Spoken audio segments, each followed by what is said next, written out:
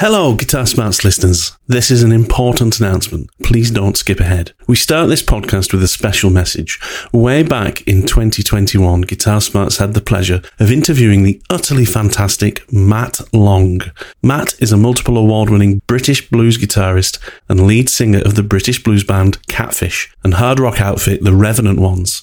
He joined us for episode number 20 and was a truly gracious guest who spoke about his career, his childhood, guitars, and meeting his hero, Joe Bonamassa. Well, Matt needs your help. Through 2023, Matt has been undergoing treatment for bowel cancer, and his recent prognosis has meant that to extend his life and retain a chance of survival, he needs to seek private treatment outside of the NHS. Matt's family have set up a GoFundMe page that is linked in the Guitar Smarts link tree in the description of this podcast. And we at the Guitar Smarts podcast would like to invite each and every listener to consider donating towards this fund that could well save the life of one of the brightest guitar talents of our generation. Now is the time, folks. Head on over to the link in the description to find the GoFundMe page. Donate what you can. Your donation could save a life. Thank you. Enjoy the podcast. PRS, supposedly famed for leaving the factory with these beautiful gig-ready instruments, right? That's what everyone talks about. The concept that you're supposed to be able to take this guitar and go and gig it straight away. The action on this guitar was high, like not like intermediate, kind of a happy balance where some people might like a low action, some people might like a slightly higher one, so we'll compromise and we'll go in the middle and do an all-comer kind of action. Really? It was high, really high. Yeah. I was like, this is weird.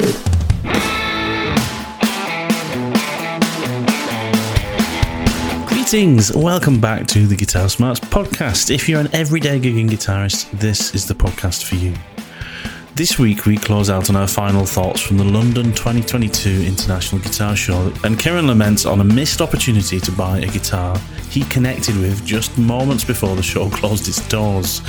Also this week, Kieran gives us his field report after finally getting a chance to play a brand new PRS Silver Sky John Mayer's signature guitar. Was it everything he'd hoped it would be, or was he left disappointed? You'll find out if you listen on. Housekeeping. Remember to like and subscribe to this podcast on your preferred podcast app. This way you will get alerts when a new podcast is released, and that means you won't miss the next show. If you have already liked and subscribed and listened to us regularly, then use the link tree in the description of this show to leave us a rating or a review. This is the best way to support us and help us to grow. Use those links to get to our Buy Me a Coffee page too, if you do feel generous, and links to some of our Spotify playlists from previous episodes. Come and see us on the socials too, especially on the Guitar Geek Hangout page on Facebook, where you can interact with Kieran and myself and many other guitar nerds just like us. That's about enough from me. Let's get to it. Kieran, mate, it's been a little while. Last time we spoke was at the actual London Guitar Show, wasn't it? Yeah, you can't do this to me, man. We had like a spate of where it was like going out to gigs, going to guitar shows, like doing podcast recordings, and then all of a sudden we've let life get in the way and back to normal for a couple of weeks. I'm having Matthew Oliver withdrawal symptoms. Well, we need to get some more gigs in the diary for sure, because that was a good gig. Yeah, not just Kinking, but I mean, obviously, the Damn Truth that supported them, they were really cool. But I just really enjoyed being out at a gig at a decent venue as well. In fact, I was looking at that venue. Like when you find a nice venue, sometimes I go like to the venue webpage and see what's on, and just think, well, I'd quite like to go and go to that venue again anyway, regardless of who's playing. So see if anybody decent's coming up, and they've got quite a few interesting gigs coming up with like tribute bands and things like that, and various other like talks. They host a lot of talks and things like that, though, lectures, which sounds quite interesting. So diversifying. I guess that's the way you've got to survive, right? If you're a venue in the modern world, you've got to diversify a little bit. Can't all be live music and beer, I believe the children of today call it side hustles. Side hustles, that's right. I think you're right. Yeah. Side hustle. Sounds strange, doesn't it? But it does sound a little bit like. Yeah.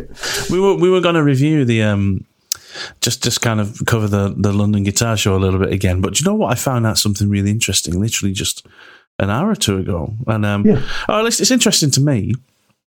And that is, do you remember we were talking to the guys at Scan Pro Audio about their guitar? They got this new range of guitars called Fairclough guitars, and I just did some research into the team there, and it occurred to me that the Scan Pro Audio team, first name mentioned, there's a guy called Steve Fairclough, and I thought, I didn't know that. I did check a while back. I was kind of like, okay, so that's who they've named the guitar range after, the Fairclough guitars. It's the guy who's running Pro Audio. And then I read into it further, and it said, throughout the 90s, he worked as a worldwide demonstrator for Takamine, Parker, and Korg keyboards. And I suddenly had this click. I was like, Steve Fairclough. Yeah, I'm pretty certain I remember listening to some of his music on like Total Guitar Tracks back when I was learning how to play. Okay. So, right, considering I have a few, so he's reached behind him. What is he prepared? And I've got here from my very small collection. I have issue 20 of Total Guitar, which is from July 1996, and this is the first one I grabbed, and so I'm absolutely correct. Right, here's a review of the Takamine EF261S electroacoustic guitar, which at that time could be purchased for £795. Got a fantastic review, sound was brilliant, and the demo was by Steve Fairclough. There's a track called Fair Enough. How does your mind work? And I just how does your mind do that? Yeah, I know. And I also think he did some other. He appeared on Total Guitar almost on a monthly basis, doing demos for things like acoustics and for Korg FX and things like that. He did the Parker Fly and stuff like that. So it's been. I think it's been in the back of my mind all this time that actually, we were talking about this new range of guitars from Scan Pro Audio, right? About how they're like a UK-based rival for people like Harley Benton, but a much smaller range. But exactly, I think what this goes to prove is, the man behind the brand, or certainly the man whose name is on the brand, he's got a serious heritage in this industry. It's not just a guy at the top of a chain of management within a company that's got the idea to try and create a range of guitars. But this is a man who's got albums and albums of fingerstyle acoustic music and pop music out from his past, who's demoed extensively for some of the biggest brands in the industry. And it's actually, I've kind of got re-excited about this new brand, in a little bit, because I'm kind of like, I want to try him out again, because this is a guy who's had his hands on some of the best instruments for the last 3 decades at least, so I'm sure that he's having the final say-so on how good these instruments are when they come out. And I want to get my hand on the acoustics. That's the one thing, I regret when we were at the guitar show, is I didn't try out the acoustics. That was one of my regrets. Yeah. And I think I want to get my hands on the acoustics. So I've had some reflections post-guitar show as well, because we managed to steal a few moments, didn't we, while we were there, and just get kind of at our halfway point through the show, where we'd done a quick blitz round, we'd had a quick scope of the lay of the land. We spent half an hour queuing for a sandwich. Oh man! Next time, I said this the time I went the year before, was bring a packed lunch, because man, the catering services there are just dire, absolutely dire. Anyway, but we stole a few moments to ourselves and found a little booth and did some recording. But we then went on to walk around the show for a good couple of hours more, and met the team at Crimson Guitars. Big highlight for me, meeting Ben there. That was awesome. That was cool. What a dude. And then checked out a few more guitars and had a look around, and it was good. It was good, man. It was good. I had a really good day. It was good to spend the day with you, going around and just looking at stuff and trying stuff out. Oh man, I ended up walking away from a guitar that now is going to be added to the list of ones that got away. God, I forgot about that. What an idiot. Do you know what? Do you know what made me sad for you is that you clearly connected with that guitar as soon as you picked it up, and you chose not to go for it. And I think because you'd already satisfied that, you satisfied your buying kind of bug in your mind because you'd managed to pick up that pedal. Yes. And I think you'd put it down on kind of. So we need to talk about that as well. We need to talk about that, of course, yeah. But I think you'd kind of, you'd put that guitar down, and then afterwards, when you asked me about what was that guitar, I thought you clearly having a little bit of like a buyer's remorse kind of thing of not having bought that guitar. But I felt sad because once we'd figured out what the guitar was and we'd searched for it, it's just not available anywhere, is it? It's like that one might have been the last one in the country. In existence anywhere. And I can't even find out who the retailer was that it was on a stand for. It was next to ATB Guitars, just behind those guys, behind all the vintage stuff. But it was, and I've looked at it a couple of times as well since. I've been like, that is actually a beautiful guitar. Really, really nice, different instrument. It was a Cort Xenon. Do you remember what the model was? Thank you. Yeah, Cort Xenox. I think it was a Xenox, so sort of a Z. Cort Xenox. Yeah. And it was a Z42 in black. Yeah.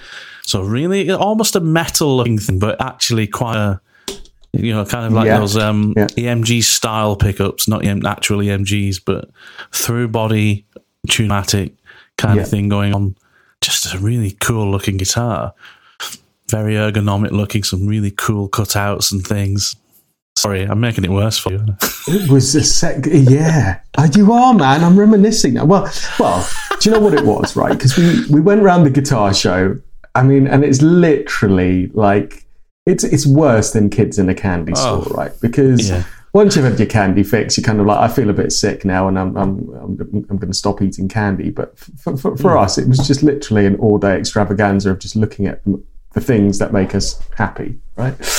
And so we went there clearly with a mindset that we might buy something, and something might jump out at us. And there was lots of lovely things that I saw, but again, trying to keep my gas syndrome in check and not just purchase unnecessarily. I was like being very measured and very tempered with it and going, there's some stuff that looks cool and that excites me. Some of the Cort fat guitars that we saw, were they the G20s or something they called? G290 fat 2s, I think they were, and they had the fat ones. Fat 2s and the fat ones. Yeah. Great guitars. And they had a good deal lovely on as roasted well. maple necks. They did, so they were nice, and then we saw everything from that kind of range, all through the luthier built, like custom stuff, all the way through to ATB that had like these 59 and 60s bursts, like original bursts. So we had the full spectrum in front of us, and I was like, well, look, if I wanted to buy something today, what would it be? And I kept looking around and thinking, it's good, but like you, when you've bought and got a number of guitars, you get to a point where you go, okay, but for something else to be bought, it needs to be something that excites me in that way. Yeah. And for some reason, that black Cort Xenox or whatever it's called that we saw was just like a Cort's version of a Les Paul, but they'd ergonomically done beautiful stuff to the like back heel of the neck where it joins the body. The contouring on the body was great. It had EMG pickups in it. It had a beautiful gloss finish.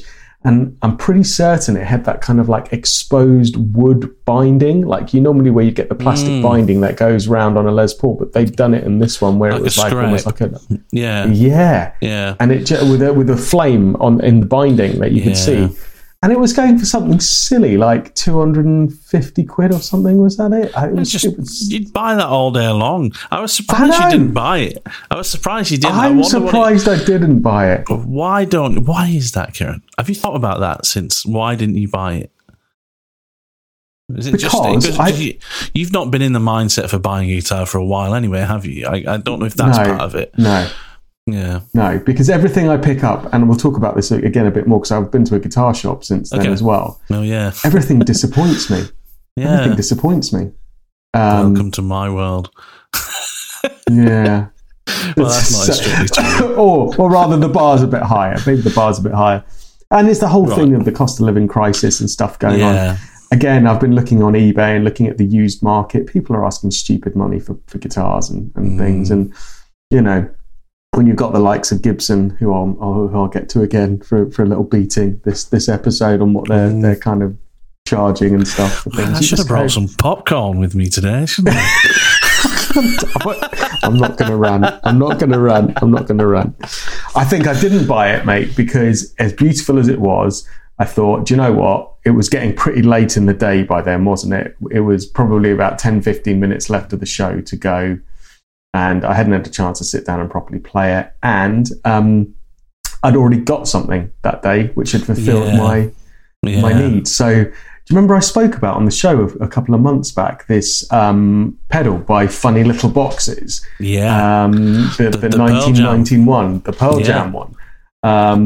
Well, that obviously, because it went through a huge boost in popularity, it was running out of stock, and you had to queue up and join a list and all of that.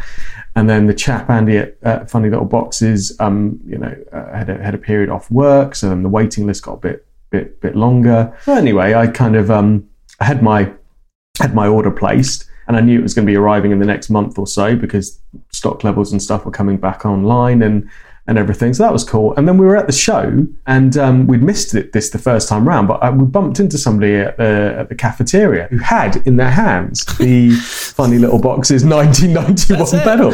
And I pretty much jumped on them, and I was like, where did you get one of those? Sorry to interrupt this conversation. However, if you've made it this far, you should definitely subscribe to the show on your favourite podcast app. Go and do that now, then come right back. Welcome back. Thinking they might be at the show selling it or whatever, because they're going for silly money on eBay because they were in short supply. And it was like, the guy's here. He's selling them here. And I thought, well, I've had mine on back order for a while. I didn't realise he was going to be here and all of this. I thought, right, I better go and find him. So we went and found him. What a lovely guy. Amazing. Really nice. Told him that I had one on order. Yeah, I told him I had one on order, and he was like, oh, well, why don't you just take one here? And so he looked up my order on his phone, could see that I'd placed the order, and he just went, well, here you go, take it now, here it is. And then, bless him, reached into his pocket and pulled out a good chunk of change and put it in my hand and went, well, there you go, there's no point me charging you for the postage that I'd originally charged you. Because you're here and picking it up. How nice is that? What a gentleman. What an absolute gentleman. Yeah. What a gentleman. But how so I got my pedal. Okay. I don't know. I don't know. It's sitting there on my side table here where all my pedals are displayed. In pride possession. I've got the Velcro on the back of it ready to go on the board. And I've just been either gigging or with the family, and I need to figure out where it's going to integrate on my board and just spend a bit of time just getting to know the pedal. So it's been like 2 weeks and I haven't even plugged the thing in yet to try it. So that's on the to-do list for next week is give it a go on its own and then see where it will integrate on the board for the next gig. So, but yes, thank you very much. Funny Little Boxes. I'm so pleased you managed to pick that up. I'm so pleased because it was you were raving about it when you first mentioned it, and I knew that obviously he'd had his reasons for not being able to fulfill his demand at that time. He'd had some personal health issues, hadn't he? Which he thankfully he's absolutely fine now. It was great to see him looking so well. But I was so pleased for you when you managed to pick it up because you were kind of like you said after you picked it up, you were like, that's brilliant. I feel like I've bought something now from the guitar show. I don't have to worry about feeling like I'm going away with nothing kind of thing. Which is kind of cool. Well, the weird thing was I left with something and more money than I came to the guitar show with because he refunded me part of the price. So that's a good point, actually. I know, I left with more. But no, I thought I didn't. The other reason I didn't buy that Core is I thought I don't really know anything about this guitar other than it looks super lovely and it's reasonably cheap. Yeah. And I thought, do you know what? We're running out of time. We've been here all day. I'll make a mental note of it and then have a look online and get back in touch with the seller that's here and say, I saw your guitar at the guitar show. Can I buy it and do it that way? Anyway, got home, couldn't remember the guitar, couldn't remember the seller at the show. And then thanks to your diligence and kind of piecing bits together, we eventually found the guitar, and it's a discontinued line from 2017. So yeah, it's the one that got away. Well, I was literally trying to search for it. I was like, I'm in the back of my mind, I thought it was a Cort, but I couldn't see the model on their website. So I even went as far as to kind of go, well, who's the biggest kind of online sales of guitars? I was thinking it's Thomann probably, something like that. So I even went on there and did like a search for black single cut electric guitars, and then was just going through page after page of trying to find that one, and then I was kind of like, no, I think it was a Cort. And then I started searching for Cort guitars, and it turns out it's one that I don't think they make anymore, but you could still find the page for it on their website. You just couldn't find it if you were going searching their website. You had to Google it correctly to get the link. That's it. And then found it that way. And I'm like, that's definitely one, because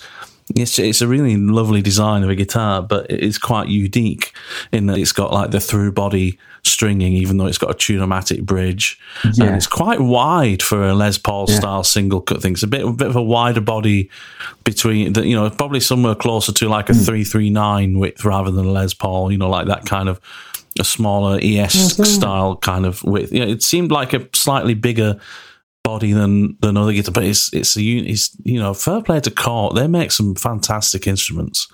That's just another one there, which was they really do. And it had EMGs in it, which I still can't find. I can't even find one with EMGs in it that came stock with EMGs. So that was an upgrade. That was an upgrade. So that one would have been an upgrade to EMGs, yeah. Because if you go on Cort's website and find that page, it doesn't come with EMGs. It comes with Cort style. Cort pickups that are meant to look like EMGs, so it's not the EMGs. So that's somebody who's upgraded it. And also, I think I hate to say it, Kieran.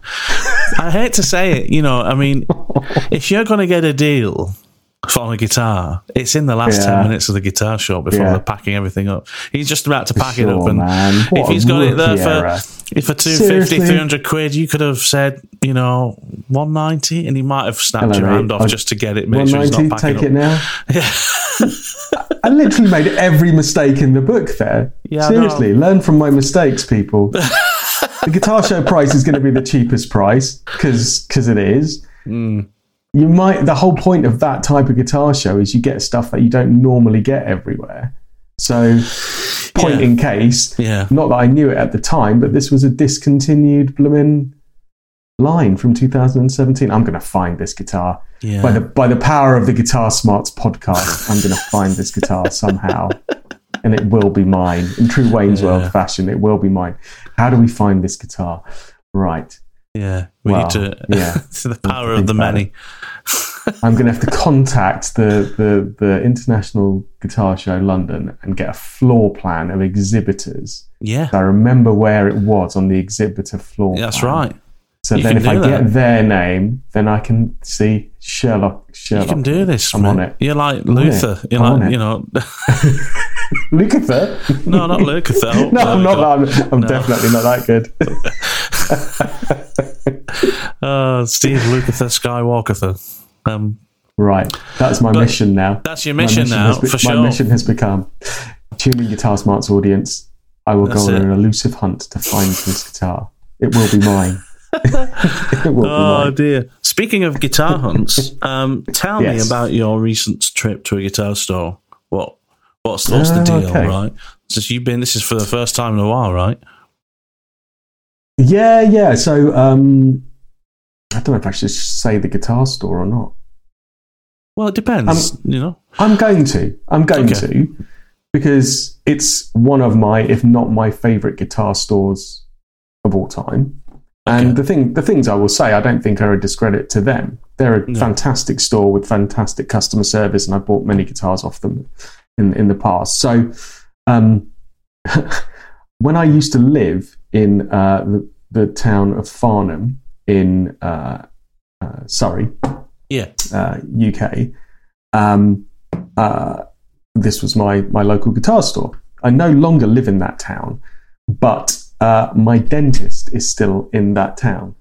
So I still drive back there periodically to go to my dentist. Yeah. It would just so happen that the reason I haven't moved dentists and make a 2-hour round trip to go to my dentist when there are perfectly viable dentists where I now live is because said dentist also happens to be next door to my favorite guitar store. So,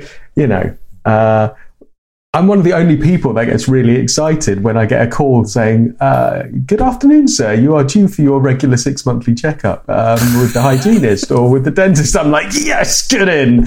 They're like, this guy's a little bit weird. Why is he so excited? It's got nothing to do with the dentistry. No, absolutely not. And everything to do with the fact that I can make a day of it, shall we say, and get myself a coffee and have a little wander around. There you go.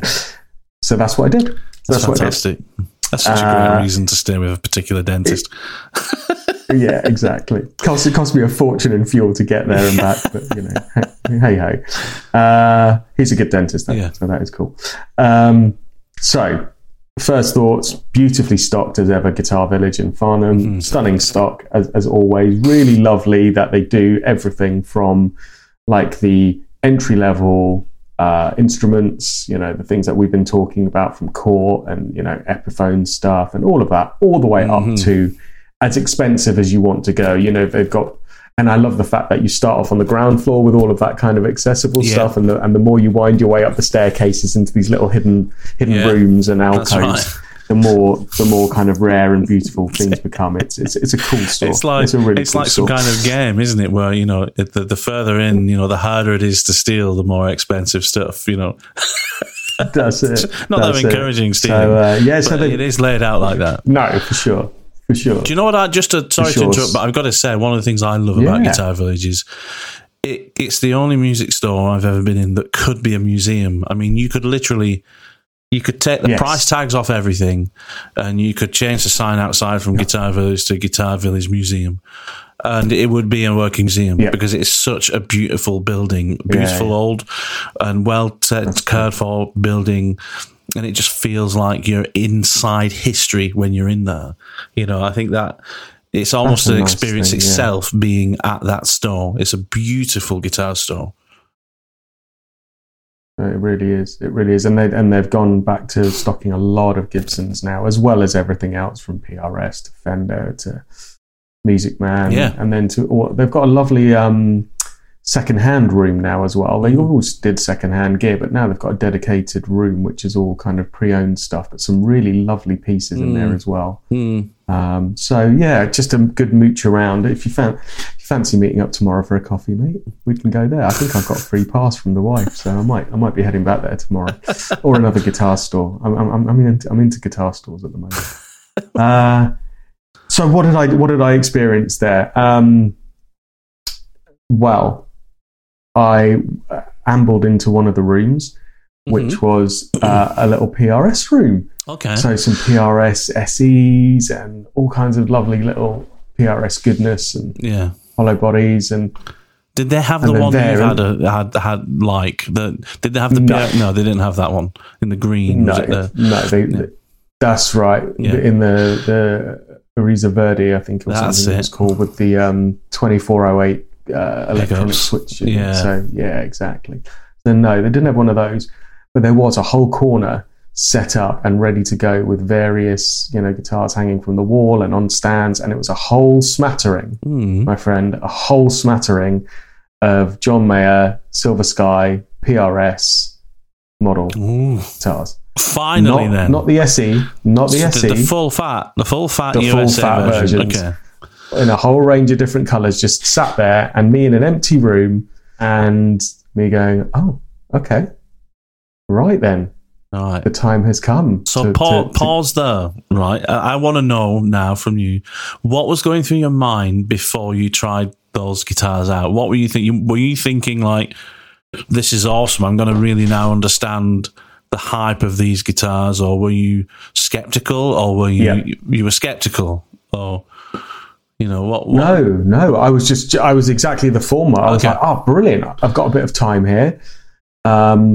I'm going to try some stuff out. I didn't have a huge amount of time because I'd also seen something else that while I was wandering around, which I was like, oh, I want to make some time to try that. But okay, we've got to try one of these Silver Skies, right? So I sat myself in a chair, and the guys there are really cool. You know, if it's not a locked in instrument where they need to come in and unbolt it or whatever from the security cage or straps, then you're pretty free to just pick it up and sit and have a play. And these weren't locked up; they were just there. So I thought, okay, fine, right. Well, I'll sit on this chair and I'll have a look at it first. So picked it off the rack and then looked it around. I don't know what I was expecting, mate. I don't know whether I was expecting it to start playing itself or just all of a sudden emit some kind of angelic like light and kind of, Did you play slow dancing? Well, I first gave it a look over. Yeah. And I went, okay, just a quick cursory look over. Yeah. But very, very quickly just put it in my hands. And it was a maple board one, I must say. They only had maple board ones, not none of the rosewood boards ones in that I could see. So anyway, I put it in my hands and I strummed a chord and I was like, okay, first thing, that's completely out of tune. So fine, right, let's tune it up. Not a problem. Guitars go out of tune. Not an issue. Tuned it up. Played it again. Still out of tune. Okay, right, let's just stretch these strings in a little bit. Stretch them in, tune it up. Okay, it's kind of holding tune at the moment, but not really. These strings need stretching in a lot more. The action, I mean, PRS, supposedly famed for leaving the factory with these beautiful gig-ready instruments, right? That's what everyone talks about. The concept that you're supposed to be able to take this guitar and go and gig it straight away. The action on this guitar was high, like not like intermediate, kind of a happy balance where some people might like a low action, some people might like a slightly higher one, so we'll compromise and we'll go in the middle and do an all comer kind of action. Really? It was high, really high. Yeah, I was like, this is weird. Tuned to kind of standard pitch. Neck relief, there was a bit that could come out of in there. Overall, the action was high. And then when I started doing bends on this thing, it was a scratchy feeling to underneath the guitar string on the fret. And I looked and I was like, that can't be right because these frets look gleaming. So why am I getting that kind of scratchy feeling to it? And I thought, hold on, maybe I'm playing an SE. That's what it is. This must be an SE. Surely. The setup, the setup's not right. This is just not. So I looked at. No, this was a £2,500 John Mayer Silver Sky, which I was expecting to just feel and play like butter. And I thought, well, that is just really, really disappointing. I've picked up Mexican-made Strats off the shelf that felt better. I definitely from a like just impact perspective picked up American standard Strats that just oozed a bit more mojo than this. You look over it and it is a beautifully made instrument. The appointments on it, like the machine heads and things, are wonderful. But overall, it just looked like a pretty basic Strat. And then the setup on it was just nothing special. And to this point, I was so disappointed that I didn't even bother plugging it in. I just thought, do you know what? That has disappointed me that much. I'm going to go and spend my time looking at something else. And another day, I'll come back and sit down and try one of these properly with a rosewood board, which would be one that I would go for in any case. And I want to A/B it with the Silver Sky SE to see what the point difference is. Yeah. But I have never been more disappointed in picking up a $2,500 instrument than I have with that one. And that's no diss to the guitar store, who are fantastic. This was clearly an out of the box guitar put on the rack, which they would be able to set up to perfection and make it wonderful and all of that, because they've got great guitar techs there and all of that. But that's not what I expect from a $2,500 guitar off the shelf, for it to feel really lackluster. Man, that's what a disappointment. I mean, I feel bad for you. I feel bad for you because right from when those guitars came out, not just the SE version, but which we spoke about at the beginning of the year, if you remember, but right from when the original guitars came out years ago, we talked then about getting together and to go and try them out because, it's for the first, it was an interesting take on the Strat for the first time in a while, and to finally now get your hands on one and to have that kind of lackluster an experience with it. It's really disappointing. But do you know what? I've often wondered how Paul Reed-Smith feels about those guitars. Because as someone who's built his career and his business on being the alternative to the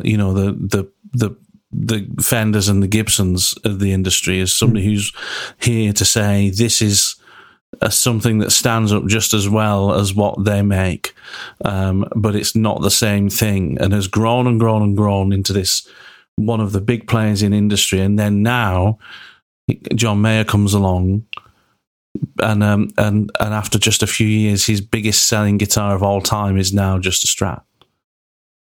I wonder how he feels about it. I wonder if Paul Reed-Smith ever thinks that. I wonder if he ever thinks, I've spent all this time developing these instruments that people love and that are amazing and are an alternative, and now the biggest selling guitar I've ever made is a Strat. I wonder how he feels about that. And maybe he just thinks, do you know what?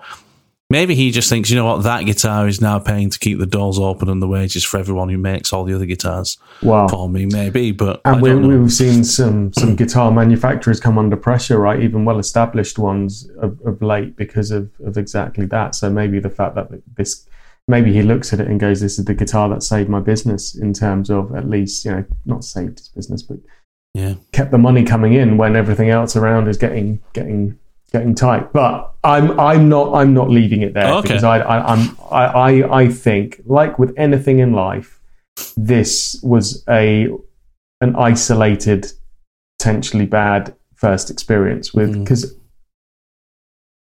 I can't be wrong. I can't be right on this. I must be wrong, because this is singularly the most popular guitar, arguably, in the last couple of years. They can't all be like that. It has to be an isolated experience. They can't be. I think it must be an isolated experience. Although I will say, one of the friends of our show who recently was the lucky recipient of an owner of a now beautiful brand new Clapton Blackie Strat. Tried one of these and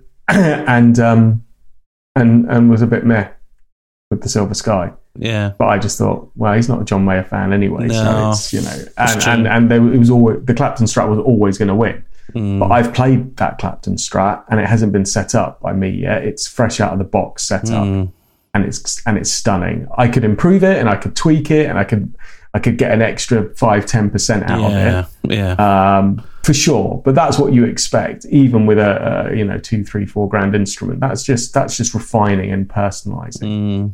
That PRS Silver Sky, I would have needed to have spent some good time to get it close to what I would say would be an acceptable setup, and then refine it further from there. So I think that's an isolated incident. So one of the things I'm going to do this weekend, because I have got some time this weekend, is I'm going to do a follow-up to this bit of conversation, because I'm going to go back to another guitar shop this weekend and I'm going to try a couple more out, and I'm going to see if I can get the SE as well and do a bit of A-Being, because I've got to be wrong about this. I've waited all through lockdown to try one of these. They must be as good as everyone's saying. They have to be. They really. I mean, look, the sales would speak for themselves, wouldn't they? But saying that, John Mayer fans will buy, the same thing that John Mayer buys, whether it's any good or not. I think. That's a sweeping generalization, I know. But I think he does have a lot of strength in in that brand, in any brand that he decides to get behind, I should say. And he's such an influential guitarist. But I think you need to do some. You do need to do some wider research, don't you? Just kind of, for sure, man. Try some other. I mean, I didn't even plug it in. I was I was so taken aback and so disappointed. I was like, I don't even want to plug you in. What I will say is, though, when I strummed it and played it acoustically without even plugging it in, it did have a beautiful resonance and liveliness to it, which made me realise that this would sound great plugged in. You know, when you just strum a guitar, acoustically without plugging it in, and you go, "Ooh, there's something to this." It did sing. It did. Yeah. It did come to life, but it was just so badly set up, in my opinion, that I just didn't want to take it any further that day. And because there was something in the next room that I wanted to try out even more. Right. What was that? So in the next room, they had a previously used section, and they had, which is quite rare because you don't find this, and these guitars don't get enough airtime, particularly in the UK, maybe in the Far East, etc., where you've got access to them. And occasionally we get shipments into the UK, but it's really rare, and not all dealers do them. But they had a Tokai Love Rock guitar, Les Paul, Japanese made one in Guitar Village. A few years old, basically mint condition. Yeah, right, completely mint condition. Few years old, full fat Japanese built Les Paul, all the bells and whistles. This was the guitar that Gibson had a major issue with because of how good it was. A copy of their they were one Gibsons. Of the first they actually raised a lawsuit against, weren't they, Tokai? They were called the lawsuit model for a long time, those Love Rocks.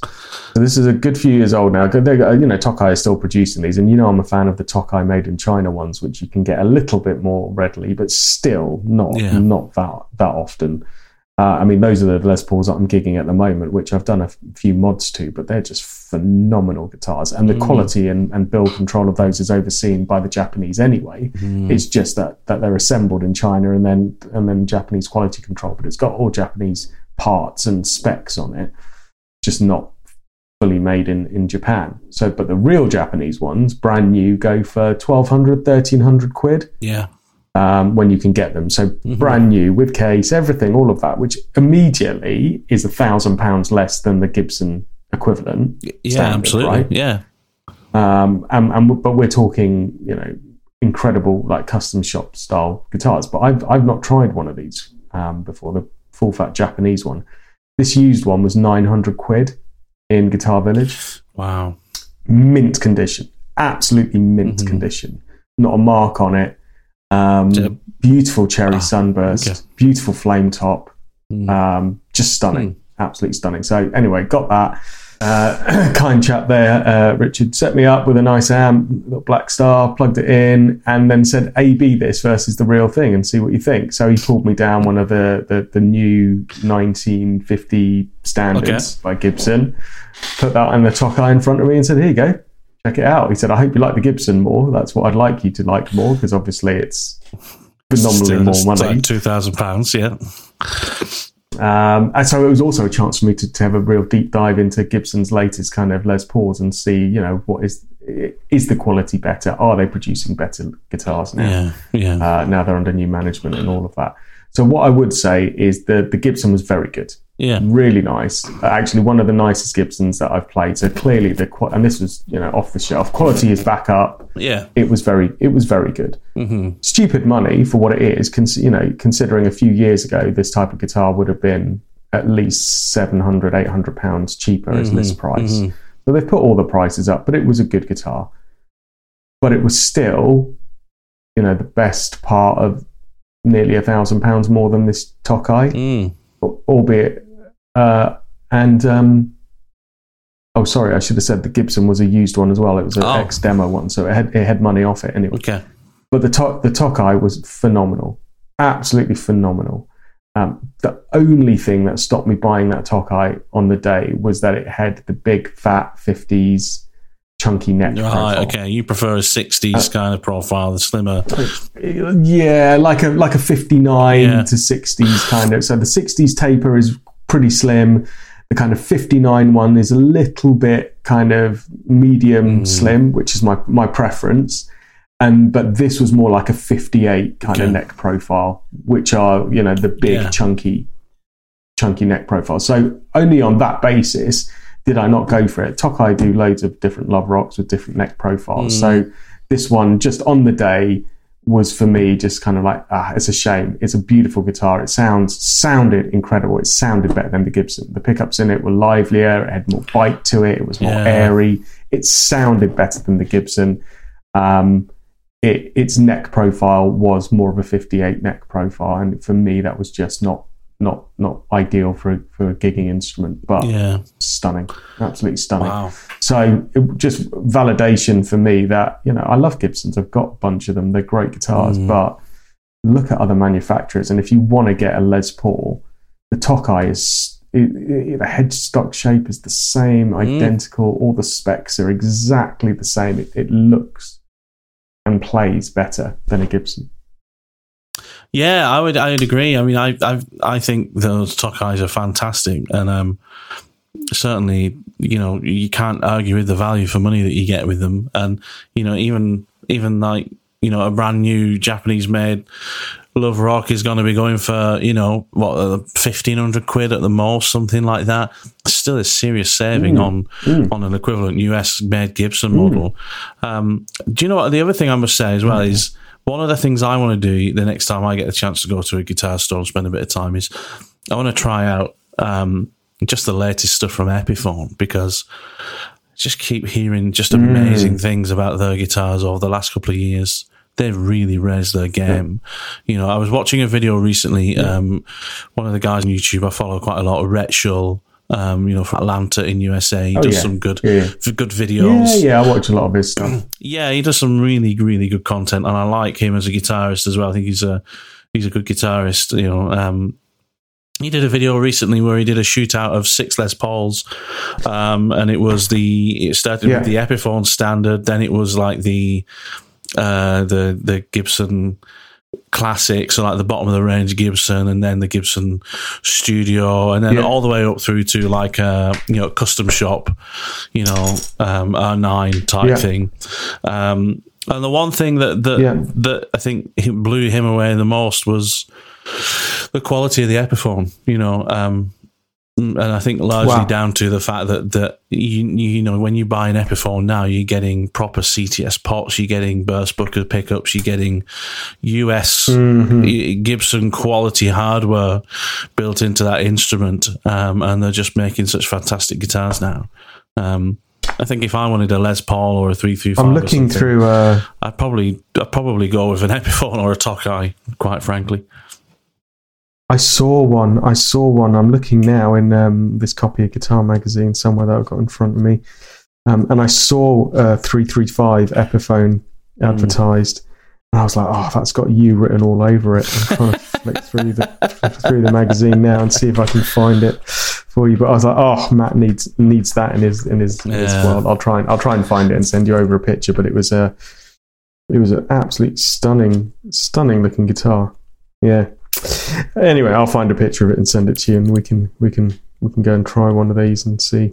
Yeah, I'd love to try out some of those. I mean, especially like the 335s that Epiphones are doing at the moment. They're supposed to be fantastic. Like the figured one, the figured maple one, inspired by Gibson range, is meant to be utterly superb, and they're just punching well above their weight at the moment.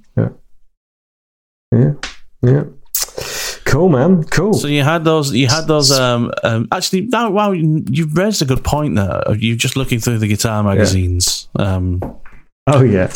I had a rant to you as well before the podcast, didn't I?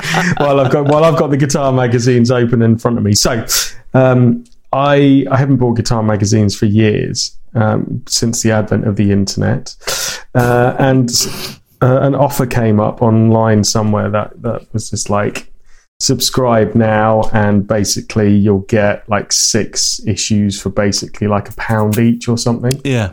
And I was like, actually, that's pretty good value, because they're retailing for like £6.50. So what's that, like $8 or something per magazine? I'm like, that's quite a lot. So I wouldn't normally go and buy that. But so I ended up subscribing to Guitarist and Total Guitar. For like 6 months basically, and it cost me like, I don't know, 12 quid or something like that for I've got. I haven't even had time to sit down and read them, mate. But look, there's a stack. Look at all these brand new guitars. Yeah, it's brilliant. There's so much stuff. I mean, considering I'm on a guitar podcast, I should really sit down and read some of these and share some nuggets with our listeners. Which actually, to be fair, I have flicked through some of these and had a look, and read them, but just finding time, isn't it? Yeah. Anyway, one observation: they're still beautiful to look at. There's still incredible photography in them, and they're nice to just chuck in the work bag if you're sitting on a train or something like that and have a bit of a read. So, credit to guitarists and Total Guitar. You're still producing great magazines. Do they still have the same magic to me that they did when I was a young kid, when I used to pour through these and read the same edition like 5 times? No, not my life's too complex now to do that. It's more about flicking and skimming through them and having a bit of a read rather than devouring every page and hanging on their every word. I'm just too short with the attention span. But so really beautiful. I mean, look at this one, latest edition of Guitarist, issue 492. 70 years of the Les Paul, right? Beautiful burst on the front. Look at that. That is stunning. Just absolutely incredible, right? And on the inside, I must say, they have done, and I haven't sat down to read this yet. This is one of my little guilty pleasures that I'll do when I can steal a moment this weekend with a glass of something nice. They've got a full, it must be like 15 odd pages, which is the entire history of the Les Paul with different pictures, double page spreads on all the gold burst, the Black Beauty stuff, particular models. So, I mean, I know I've got books on Les Pauls anyway, but it's just nice that they've gone into this level of nerdery and depth. And I'm gonna learn some stuff from that I didn't know, and it goes on for pages and pages and pages, all about the Les Paul. So if you're into Les Pauls, there you go. One of the observations, though, I don't know what you think of this, right? I've sense checked this morning. Okay. Right. So there's a stack. You've just seen, our listeners haven't, but there's a stack about, I don't know, half a foot high of these guitar magazines, right? And I've gone through and checked. They do these reviews of gear. That is basically what a guitar magazine is, right? And then they critique them and they go in depth about the fit and the finish and the sound and, other models available and all that kind of stuff. And I kind of thought, I feel like I'm in constant deja vu reading these reviews.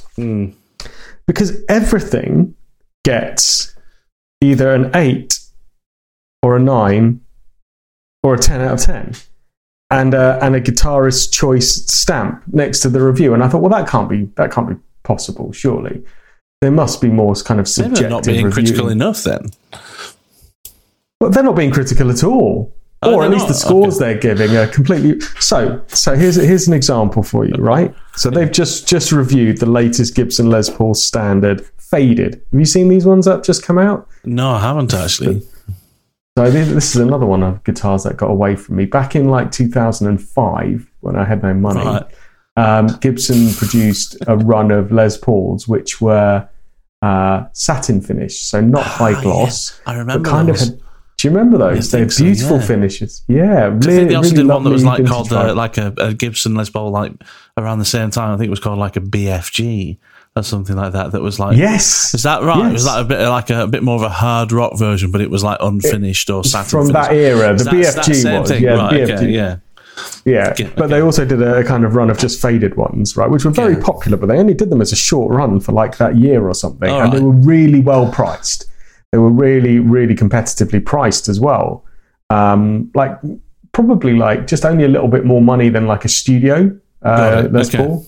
So they were bang for buck. Anyway, Gibson, as you well know and love, Matt, them living off their past glory days and simply churning out the same guitar time and time again and remarketing it, have reissued the faded Les Pauls now. So they got it's only available in two finishes, in a 50s version or a 60s one. Okay. So and they've done an SG as well, right? Okay. So there you go. You can get a 50s one in a kind of honeyburst finish, or you can have a 60s spec one in a kind of almost weird neon cherry sunburst color. You can't see it on there, but it's a very strange looking cherry finish, and an SG. Anyway, good guitars by the looks of it. But still stupidly expensive. Over £2,000, £2,169. Considering it's not had a gloss. Yeah, it's really expensive, isn't it? For basically a guitar that's clearly been pulled off the run halfway through the finishing process, if that. Yeah, I was just going to say. Sent to assembly. So, Guitarist magazine opinion of these. They're giving them 8 out of 10, by the way, for the Les Pauls. Which is, to me, when somebody says 8 out of 10, I'm like, that's a pretty decent guitar. Yeah, exactly. That's like, holy shit. 8 out of 10. Yeah. All right. So, pros for these are, let's start with the 50s one. The 50s one has an excellent build, vibrant raw voicing, and a good weight. Cool. That's what they like about it. Cons. It's only available in one colour. And when you read the details of the review, and they've mentioned it in the summary, the binding feels rough and unfinished with sharp edging. You go, what? That's weird. Okay. And then on the 60s one, they've said, like the 50s one, this is got good voicing and good build quality, slimmer neck profile here. That's what you'd expect for a 60s one. But it's heavier. It's much heavier than the 50s one, which is weird. And they've also put binding feels unfinished. So how can you pay £2,000 odd for a guitar where the binding feels sharp and fret and ends rough? Feels sharp? I mean, that is astonishing. That's not acceptable. I'd be taken back. Well, it's not an 8 out of 10 guitar, is it? It definitely isn't an 8 out of 10 guitar.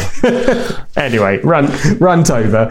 But yeah, I just think the journalistic bias in these guitar magazines for the scores they give is ridiculous. Everything gets an 8 or 9 out of 10.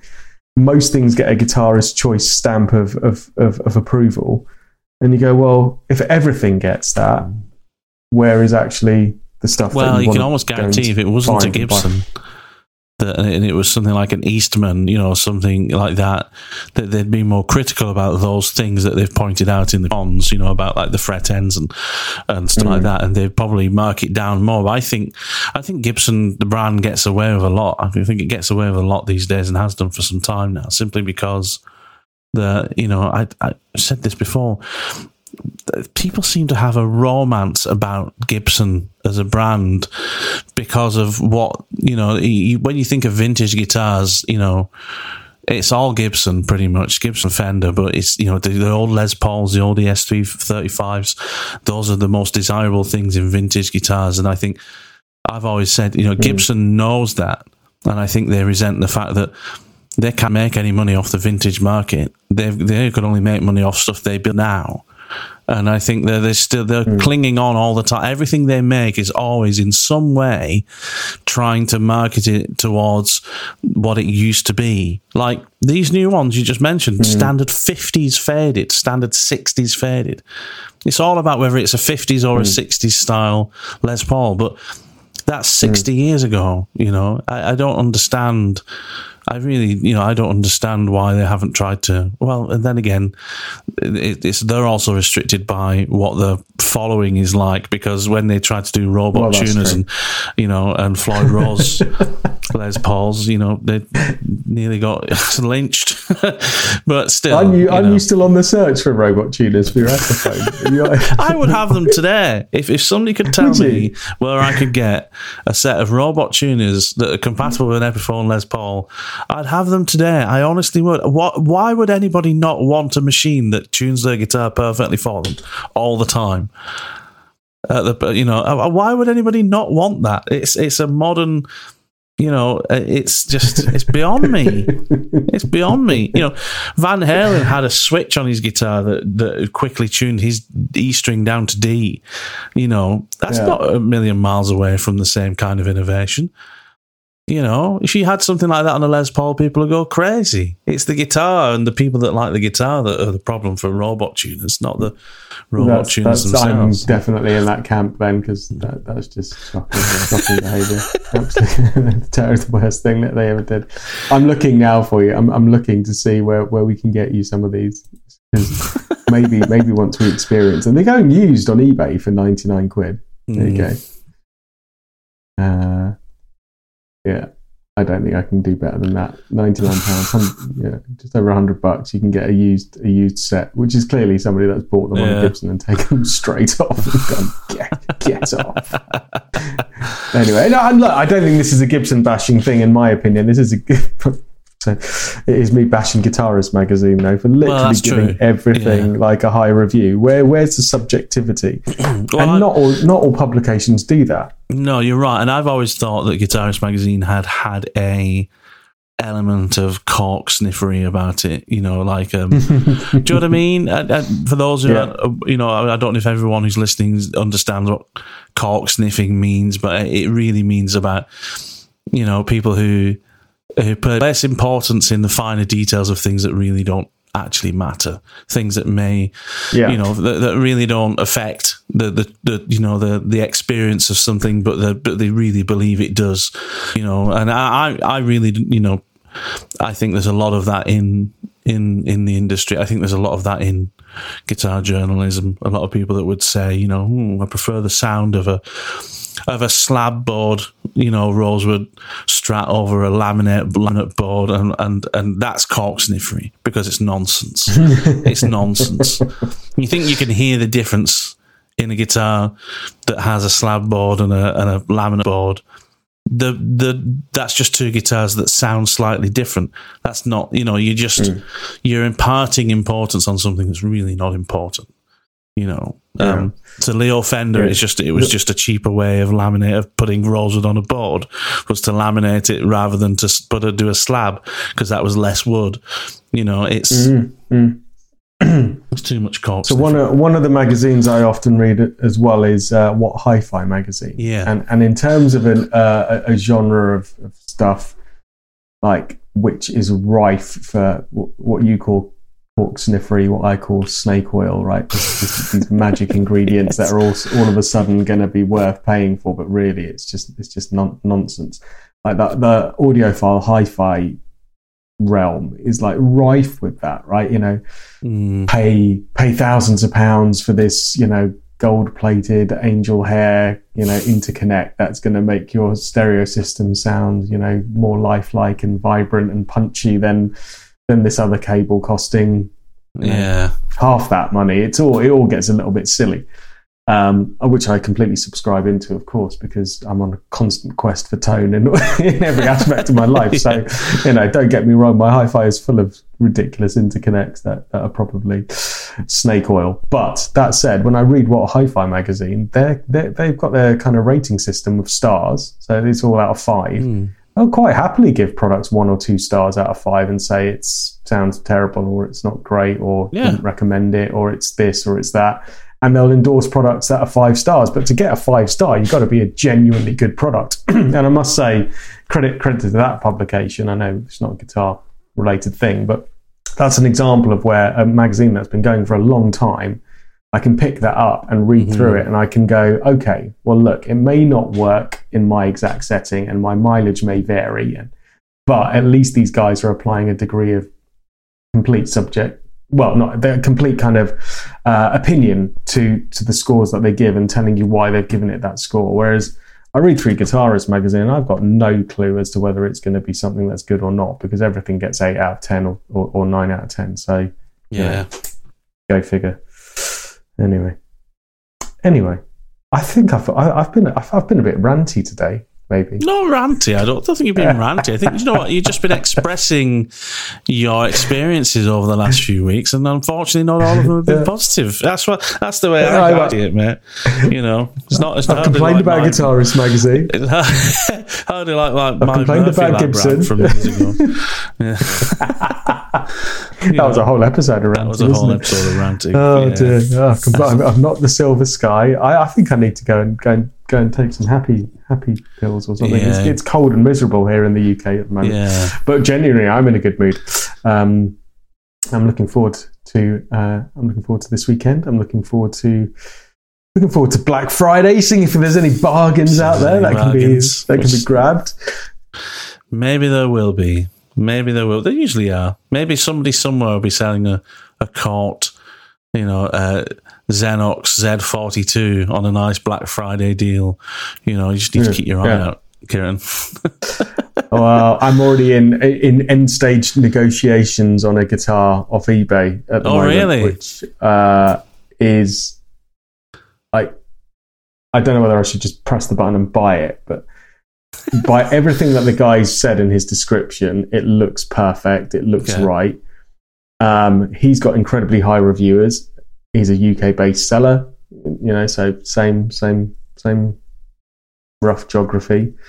The price is good. The guitar is one that I've been after for a very long time. Okay. The price is sensible, but the pictures he's got of it are just a bit rubbish. So I've said, can you just send me through some better quality pictures? So we've had lots of exchanges, and he's going to get me these better quality pictures, and we're going to go from there. But it's kind of like, oh, come on, man, send me through the better quality pictures. If the pictures stack up to the description, I'm all over it. But it's not an insignificant amount of money, so I want to make sure that it is what it is. But there we go. Well, I'm assuming then all will be revealed at some point, or not. All will be revealed, of course, for sure. Tune in next week to see whether Kieran bought another guitar and whether it was a mistake or one that got away because he was being silly and waiting for pictures, and the guy sold it to someone else while he was procrastinating, waiting for a higher res picture. This is what you're doing. You're trying to make up for not buying that Cort. Definitely, yeah. This is a rebound guitar, isn't it? This is what this is. This is like It could be. It will be a great rebound guitar, because I have been after one of these for a long time. But the search to get the search in finding it was only driven by losing that Cort guitar, which I've now promised Guitar Smarts listeners that I've got to go and find anyway. So I'm going to end up with two guitars. Oh no! What a shame. Or lose them both. Let's see what happens. Let's see what happens. Right, I know what I'm doing after this call, though. Yeah. I'm going on Guitar Safari again. Virtual absolutely. Well, enjoy it, buddy. I hope good luck with your negotiations on that guitar, and another cracking week, another conversation that I very much enjoyed. It's been great hearing your stories of your guitar store visits and things like that. I feel like I've lived vicariously through you, so thank you for that. You're welcome. Cool. Any plans for the week? Gigs coming up before we close it off? Gig next weekend. No gigs this weekend. Had a gig last weekend, so weekend off this weekend. Do some family stuff. Try out this new pedal, the 1991 Bash, and maybe get to a guitar store and rectify the world opinion of the Silver Sky. And that's pretty much it, mate. Just a chilled one. Fantastic. How about you? You gigging this weekend? No gigging. I have no gigs in the diary for me, but I have got family down from up north this weekend, which is going to be lovely. So just chilling out, spend family time this weekend, and just do a bit of relaxing. And that's it for me. All right, buddy. Nice one, buddy. Right, catch up soon. Have a cracking week, mate, and I will speak to you soon. Cheers, pal. All the best, bud. Bye-bye. Thanks so much for listening. If you like what you hear, then remember there are 66 other episodes going back almost 2 years that you can check out, where we talk about things like how to set up your guitar, the best budget guitar amps, music theory, or even a Guitar Smarts pub quiz. Go and enjoy them. Anyway, best wishes. See you next time on the Guitar Smarts podcast.